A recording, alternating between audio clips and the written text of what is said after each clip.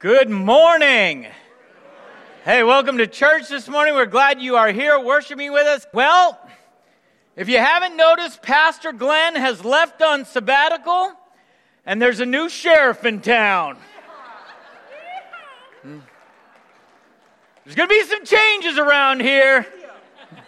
I'm kidding. There ain't going to be any changes. What are we talking about here? Although it is funny, on Thursday night as Glenn was getting ready to leave on sabbatical, my wife and I and Glenn and Jenny went out to dinner, and Glenn said that at his community group, somebody said, "Glenn, I feel like once you leave, it's all going to be squirt guns and ice cream around here."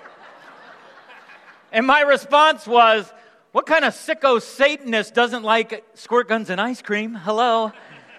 We're going to have a good time unpacking the gospel and God's word here. And so let's talk about road trips. How many people took a road trip this summer? Anybody take a road trip, some road trips along the way over the summer? How many people are road trip families? Get in the car, load them up, lock it on, go. I love road trips.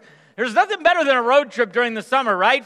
Fast food, gas stops, potty breaks, right? Cheap motels. Anybody in a motel you don't want to talk about ever again?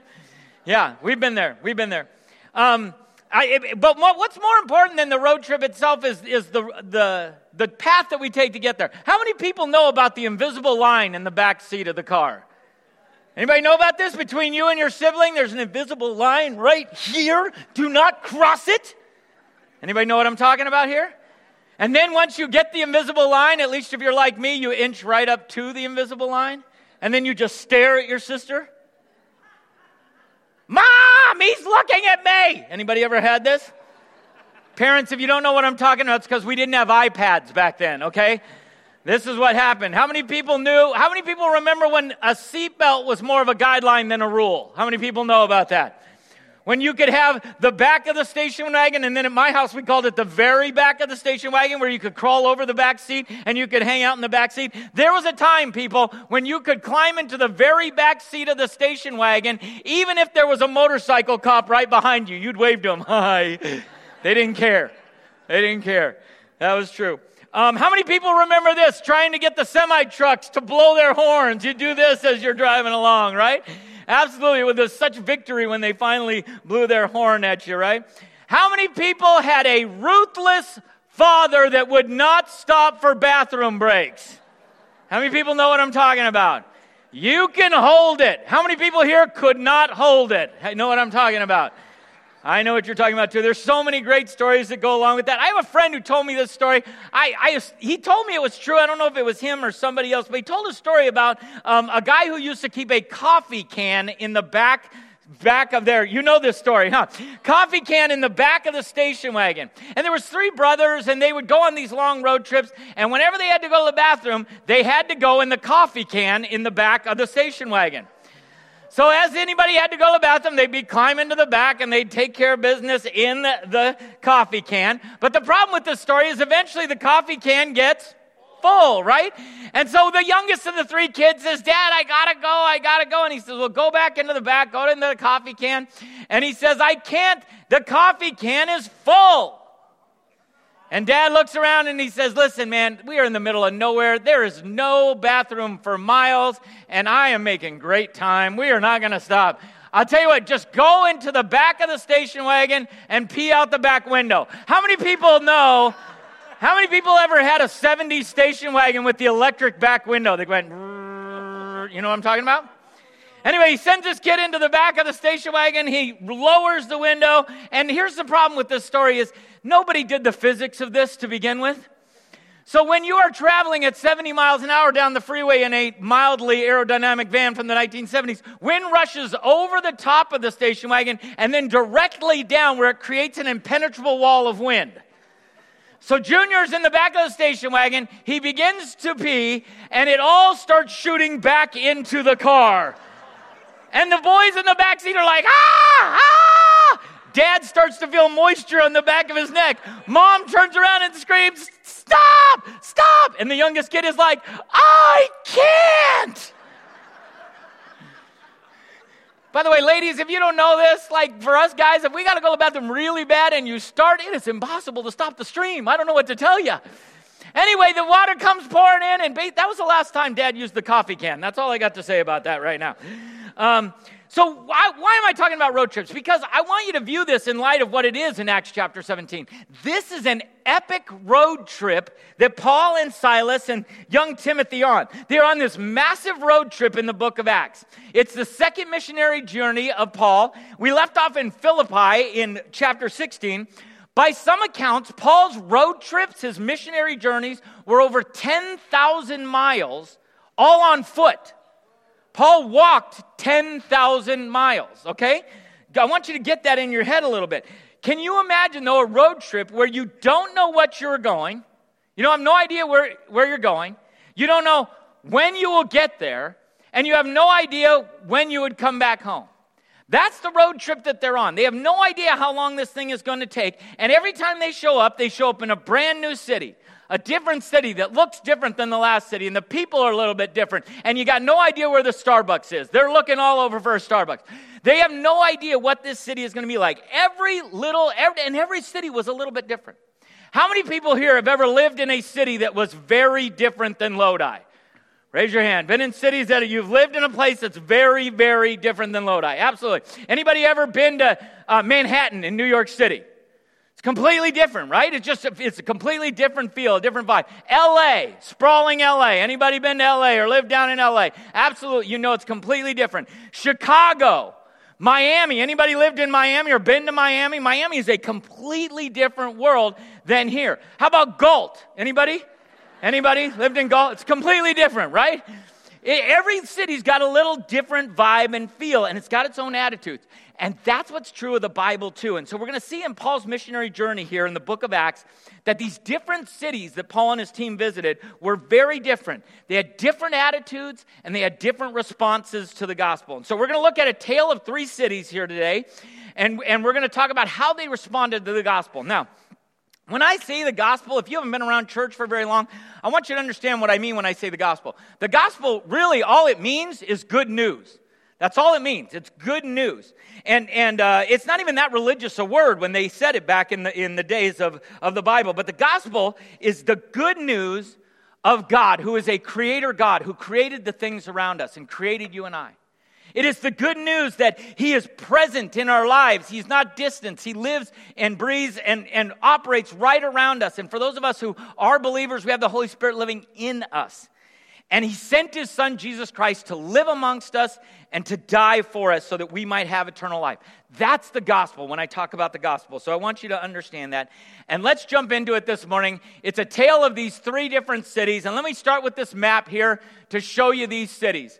If we left off up in Philippi at the very top of that map up there, and today we're going to see as Paul and his bunch travels to Thessalonica. Thessalonica is about 100 miles away from Philippi. Remember, 100 miles on foot. It says in the scriptures they traveled through some smaller cities, Amphipolis and Apollonia, and then they came to Thessalonica. A little bit later in the Bible, many of you know, there's a book called Thessalonians, and that book is a letter that Paul wrote to those believers in Thessalonica, and it's sort of amazing given the way that Paul immediately goes to Thessalonica. So, things are going to turn difficult in Thessalonica. Ready? If you're with me, follow along. You can fill in the blanks, and you know I don't preach alone. You got to read along with me. So, in Thessalonica, they found that the Thessalonians were resistant to the word. They were resistant to the gospel. They were resistant to the word that Paul would bring there. So, listen to what it says here, starting in verse 2 and 3. As was Paul's, what? Custom. He did this everywhere he went. He went to the synagogue service, and for 3 Sabbaths in a row, he what? He used the scriptures to what? Reason with the people. What else did he do? He explained the prophecies, and what else? He proved that the Messiah must suffer and rise from the dead. He said, this Jesus I'm telling you about is the what? Messiah. So Paul does as usual. He shows up to town, he immediately finds the synagogue, and he goes to preach there. He did that for about 3 weeks, it says. And then I want you to circle in your outlines those words. Circle the word reasoned. He reasoned with them. Circle the word explained. He explained to them. And then circle the word proved. He proved that Jesus was the Messiah. He reasoned with them. He explained to them. He proved to them. This was an intellectual conversation, almost a Q&A is kind of the way it was. It was an open discussion where he explained from their own scriptures and proved that Jesus was the Messiah that was in their scriptures and why he had to die. And some of the Jews believed that, and a lot of Greeks and prominent women believed too. And so after just 3 weeks of having these discussions, these intellectual discussions, Paul's got a following of people who are believers now. But it's not going to end there. Let's continue on in verse 5. It says this. But some of the Jews were what? Jealous. And so they gathered some, I love this, troublemakers, riffraff, from the marketplace to form a mob and start a riot. They attacked the home of Jason, searching for Paul and Silas so they could drag them out to the crowd. Not finding them there, they dragged out Jason and some of the other believers instead and took them before the city council. Paul and Silas have what? They've been causing trouble all over the world, they shouted. And now they are here disturbing our city too. And Jason has welcomed them into his home. They are all guilty of what? Treason against Caesar. For they profess allegiance to another king named Jesus. The people of the city, as well as the city council, were thrown into turmoil by these reports. So these Jews who weren't responding to Paul's message get jealous and get upset. And they started a riot. And so they go looking for Paul and Silas. But when they couldn't find them, they did the next thing, best thing, and they dragged Jason into the streets. Who's Jason? Has anybody ever heard of Jason in the Bible? Jason's like, I didn't know about Jason, right? We got a Jason in here? Where's it say Jason? Where's Jason? Jason's not here? We got some Jasons around here. Jason is in the Bible. He's basically this guy who hosted them, and basically, that would make you think twice about hosting a missionary, wouldn't it? Because they called Jason in, and he had to post money, right? Probably not for their own release, but Jason was probably posting money to promise that Paul and Silas, he would get them out of town. And so the Jews would have called these early Christians troublemakers. They gathered up some troublemakers to get rid of the other troublemakers, it says in this passage here. In your passage there, why don't you highlight, underline, circle this. Turned the rest of the world upside down. They turned the world upside down. Paul and Silas were troublemakers who everywhere they went, they were turning the world upside down. Now, I'm a believer that we need more troublemakers in church. Would you agree with that? Where are my troublemakers at? Troublemakers?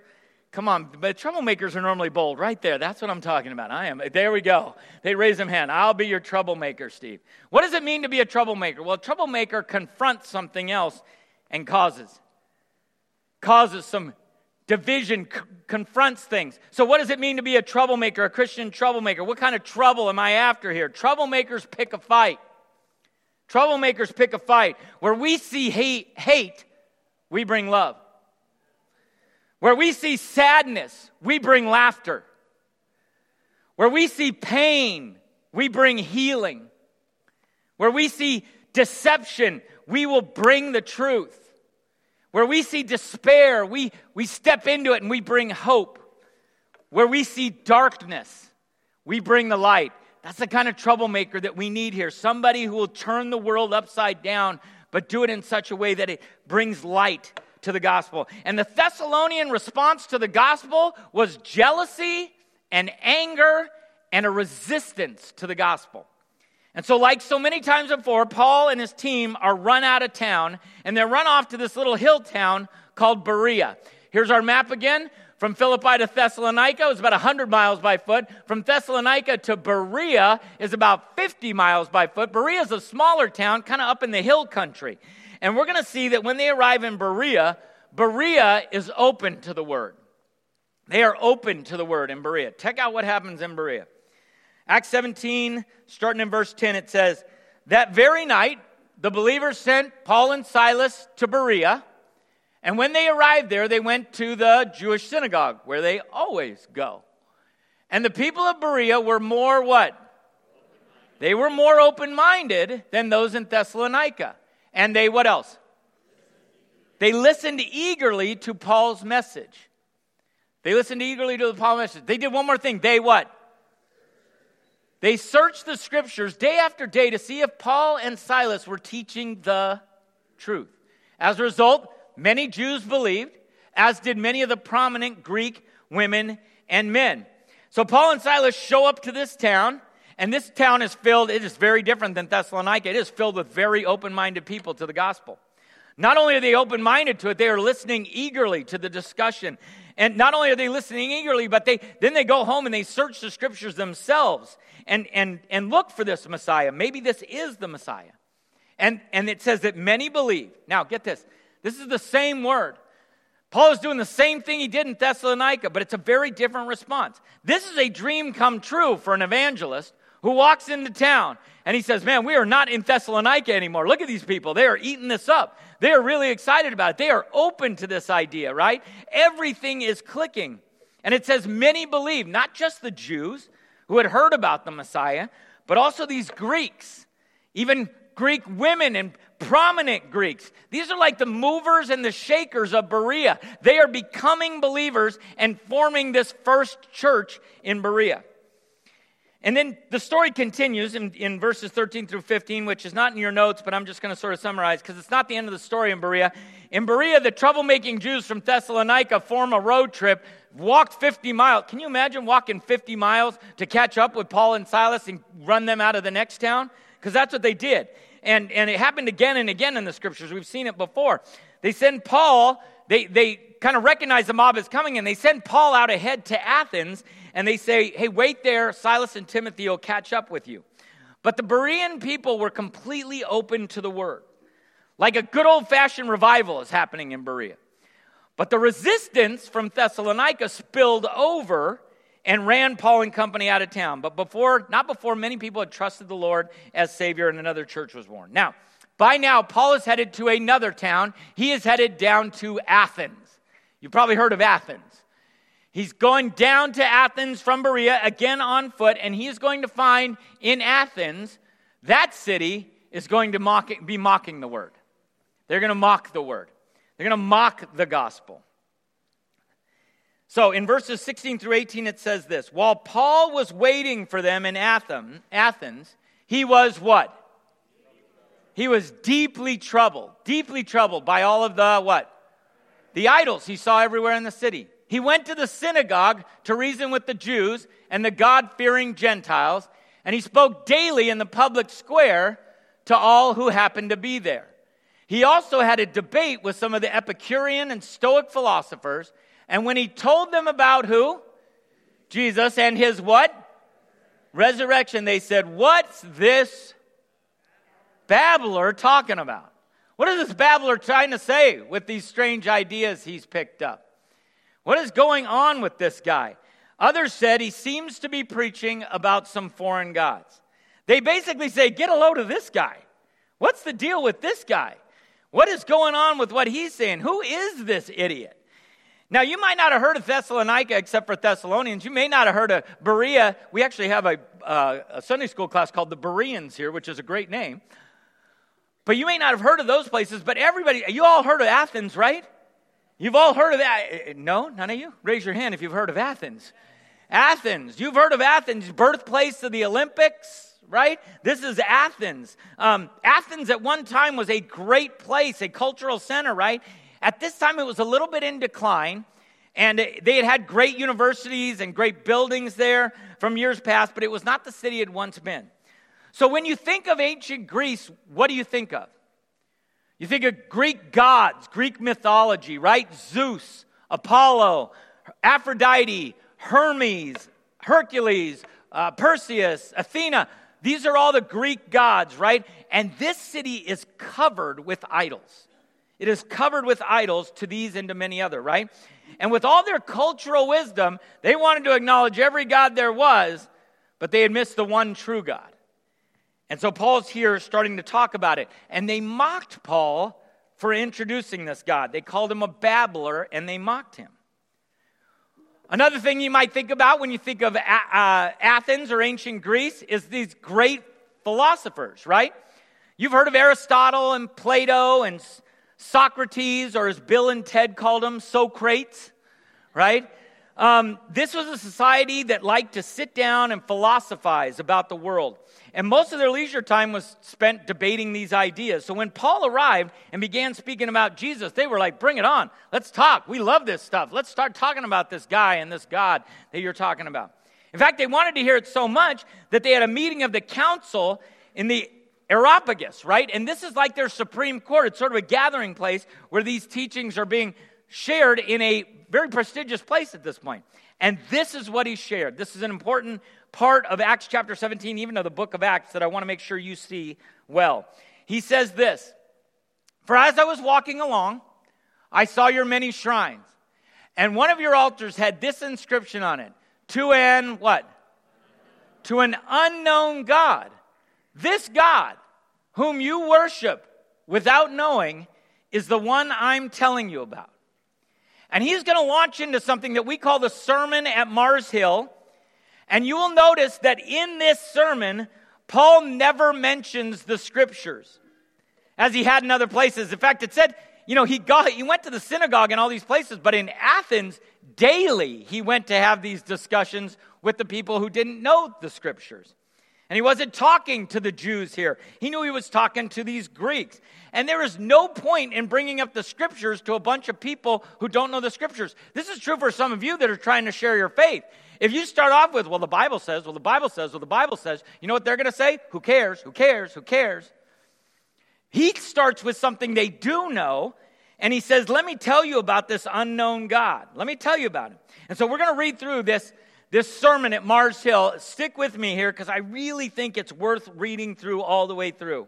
No matter where you're at in your walk with God, or maybe you're just checking him out here today. In Acts chapter 17, verse 24, it says this. He is the God who made the what? And what else? He says, look around. This didn't happen by accident. This unknown God is the one who made the world and everything in it. And since he is Lord of both heaven and earth, he doesn't live in man-made temples, and human hands can't serve his needs, for he has no needs. Get this. He himself gives what? Life and what else? To what? He gives life and breath to everything, and he satisfies every need. From one man, he created all the nations throughout the whole earth, including this one. He decided beforehand when they should rise and fall, and he determined their boundaries. Those dividing lines. His purpose was for the nations to seek after God and perhaps what? Feel their way toward him. And what else? You've been searching. You've been searching. Look at all these idols. You're feeling your way toward him. He wants you to find him. Though he is what? He is not far away from any of us. For in him we live. And what else? And what else? This God is everywhere. He's all around us right now, this unknown God. And as some of your own poets have said, we are his offspring. And since this is true, we shouldn't think of God as in what? Idol designed by craftsmen from gold or silver or stone. He's literally saying this with idols all around him. See all these idols? That's not the God I'm talking about. He doesn't need an idol. He's not made from gold or silver or stone. He says God overlooked people's ignorance about these things in earlier times, even your ignorance about these things in earlier times. But now he commands, who? Everyone. Where?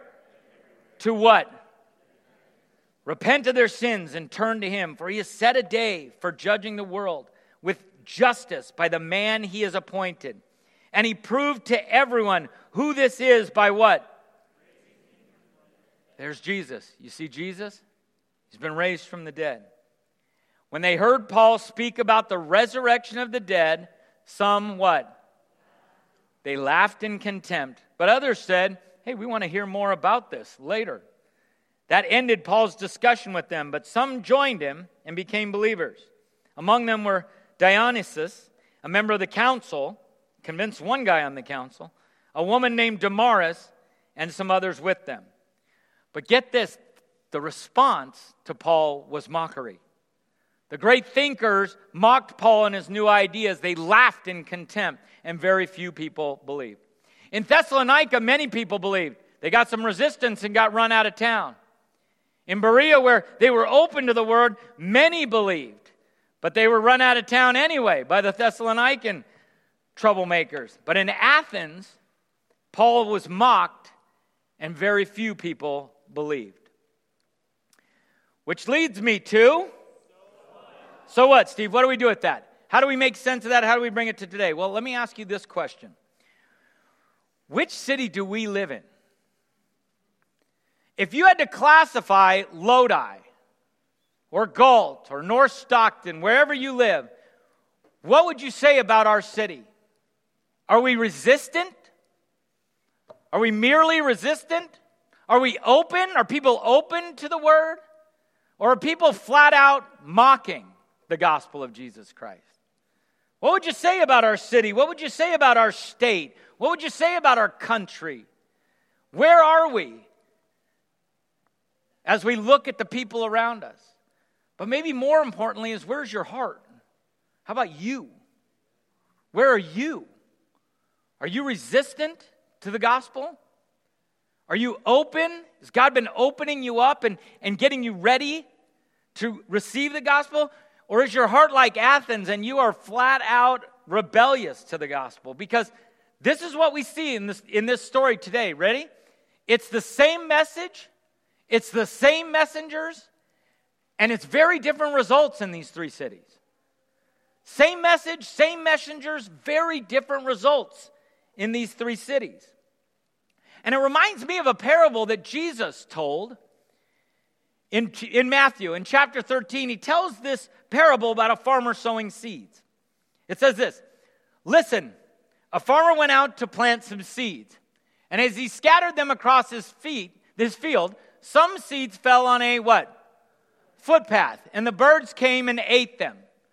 Other seeds fell on what? Shallow soil with underlying rock. The seeds sprouted quickly because the soil was shallow, but the plants soon what? They wilted under the hot sun. And since they didn't have deep roots, they died. Other seeds fell where? Among the thorns that grew up and choked out the tender plants. And still other seeds fell on fertile soil. And they produced a crop that was 30, 60, even 100 times as much as had been planted. Anyone with ears to hear should listen and understand." This is the same story. Same seeds, same farmer. It's even the same field. It's just that we get these different results based on the different soils. And it all just depends on if you're ready to receive the gospel, ready to receive the seed. What's the so what for us? Keep throwing out seed. Keep showing up to new places and talking about God and seeing what the response is. That the good news is always on our heart and that we are sharing it and we leave the results up to God, because I can't control the soil. I can't control the city that I walk into. The so what for us is really this. The heroes in this story are the Bereans. So I want you to be a Berean. Be a Berean. That's what you should be. These are the people that are really getting it. Whether you are receiving the gospel right now, or even if you are sharing the gospel with someone in your life that you care about, I want you to see these traits and mimic them. Ready? First of all, it's this. Keep an open mind. Keep an open mind. It says the people of Berea were more open-minded than those in Thessalonica. Some people think that keeping an open mind is a non-Christian idea, right? You Christians, you're so closed-minded. You don't know anything. Listen, God gave you a mind, and He wants you to think and question and reason. And we saw Paul do this at Thessalonica, right? He started with intellectual conversation. Can I tell you something about God? God is not afraid of whatever question you bring to the table. God has never been afraid of a question. He's like, I don't know what I'm going to do with that. God has an answer for all of those things. Intellectual inquiry never phases God. There are some people who will tell you or make you believe that you have to be simple-minded to believe in God. That is not true. That is not true. There are brilliant people. I'm not one of them, but there are brilliant people who have embraced this God of the Bible and Christianity. There are neurosurgeons and molecular biologists and people who know way more than I ever could who have said, I believe and I know that this is true. Let me ask you a question. Is it possible you don't have all the answers? Go ahead and nod. You can nod back. It's okay. You don't have all the answers. So be open-minded to what would come. The Athenians, who loved to talk about all the new ideas, they were actually the ones that were the most closed off. And these lowly hill people, the Bereans, were open-minded. Let's talk. Let's hear what you have to say. Listen, I don't know who I'm talking to here today, but if you have not decided to follow Jesus Christ and you are here today, I don't know, because there's a picnic, let me tell you something. If you aren't sure about God and you haven't decided about this faith thing yet, welcome to First Baptist Church. You are welcome here. Let me tell you something. We're a place where you can ask those questions, right? Right now we have an entire generation of people who have deconstructed their faith. I don't know if you've heard that term. They have deconstructed their faith. They've taken the faith that they were given as a child and those Bible stories and all the things they were taught, and they're saying, I don't know if I believe it, and they're tearing it down and all of that. Let me tell you something. If you are deconstructing your faith right now, welcome to First Baptist Church. You are welcome here to ask questions and to think about those things and all of that. But here's the thing I ask about, if anybody is deconstructing their faith, would you come at it with an open mind? Because you have to reconstruct your faith at some point.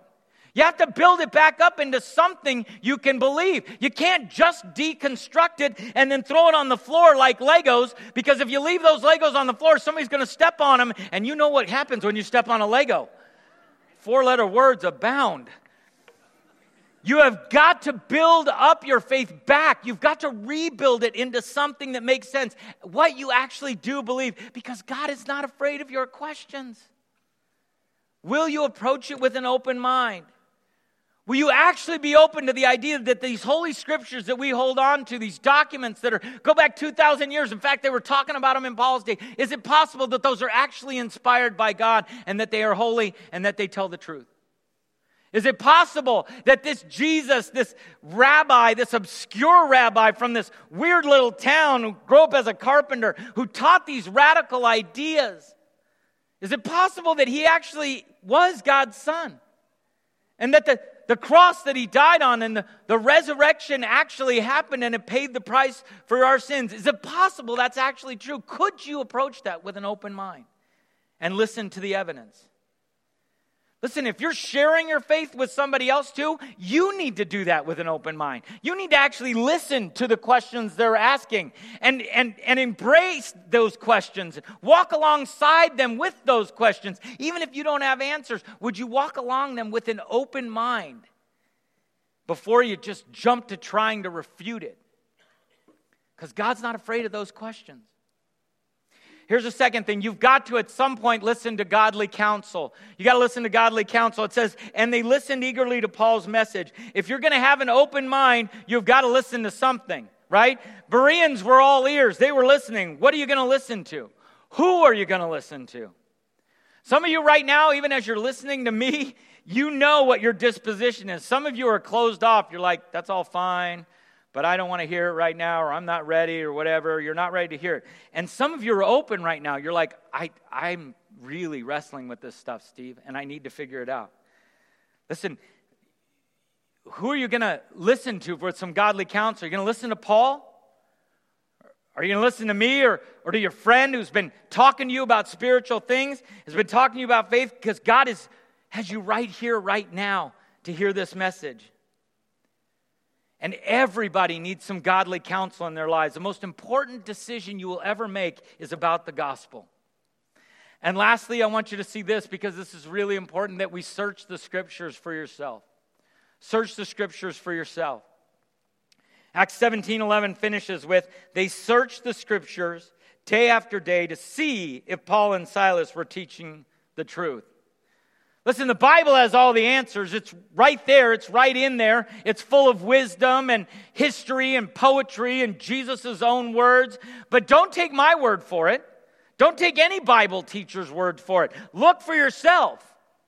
I hope you have a Bible. If you don't have a Bible, you come to me. I will get you a Bible. You download one on your phone. You can take it with you everywhere you go. But some of you are still like, Steve, but I don't know where to find the answers to what I'm looking for. Okay, listen, when you have questions, I'm going to give you permission. Right now, I'm going to give you permission. I'm going to tell you that this happens, and even I do it. Google it. You can Google the Bible. Do you know this? You can go to Google and you can say, I need to know where this is. You think, Steve, you don't have to Google things. Steve Googles stuff, okay? Steve goes, what is that verse about? Is it in 1 Peter? Is it Steve Googles stuff, okay? Because you want to know why? My brain isn't smarter than computer. I'm not faster than a search engine. I can find it on Google. Say, hey, Google, what are Bible verses about anxiety? Hey, Google, what does the Bible say about temptation? Hey, Google, who the heck is Jason? Right? You'll find it in there. See, the gospel is right there. The gospel leaps off the pages of the Bible. And if you are open to the gospel, and you are listening to God's people talking about God's things, and you search the scriptures, I promise you, the gospel will find you. The good news will find you. In fact, you can't get away from the gospel. You just can't get away from it. Paul says at Mars Hill that he is not far from any of us. This is way different than the Greek gods who lived up on Olympus that only came down to mess with the puny, pitiful humans. The good news is God is right here. He's all around us right now. Maybe the best illustration I can give you is that the good news, the gospel, is a little bit like a song.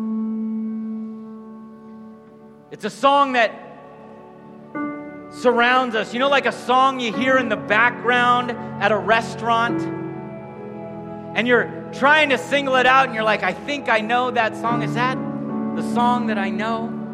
And you start to recognize it. The gospel is like a song that is always playing all around us. It has a melody and a rhythm. It even has a vibe to it that you can feel. And people have heard this song for thousands of years, across time and across continents. And people have heard this song, and it just moves them. And they want to hear it again. Now, there have always been people who deny the song. They say they can't hear the song. But that song just keeps playing all around them. Jesus came to help us live in tune with the song. The song is playing all around us all the time. It's playing everywhere. It's on repeat. And everyone, everywhere, eventually has this song pop up on their playlist. In fact, we're all playing the song. The question isn't, are you playing the song? The question is, are you in tune with the song? Like it says in Acts, he gives life and breath to everything. And he satisfies every need. It says, for in him we live and move and exist. So when I'm selfish or stingy or unkind, it's like I'm out of tune with this song that's playing.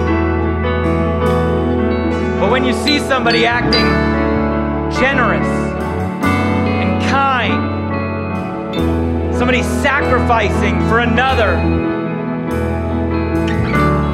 it's like they're playing in the right key. They are just in tune with the song.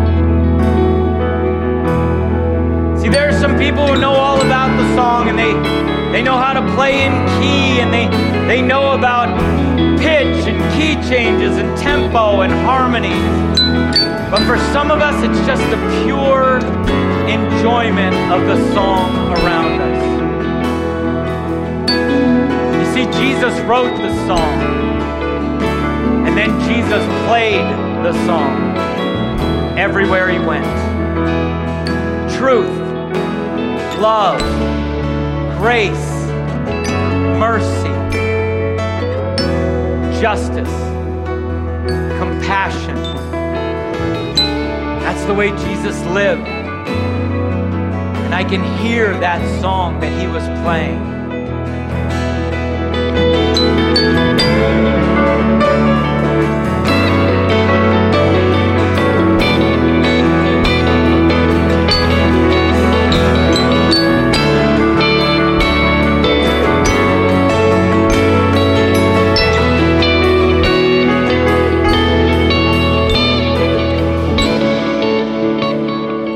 Gospel song is written on your heart. And as you live in tune with the song, in tune with the creator of the universe, the composer of the song, in tune with Jesus, may you realize that the gospel lives in you.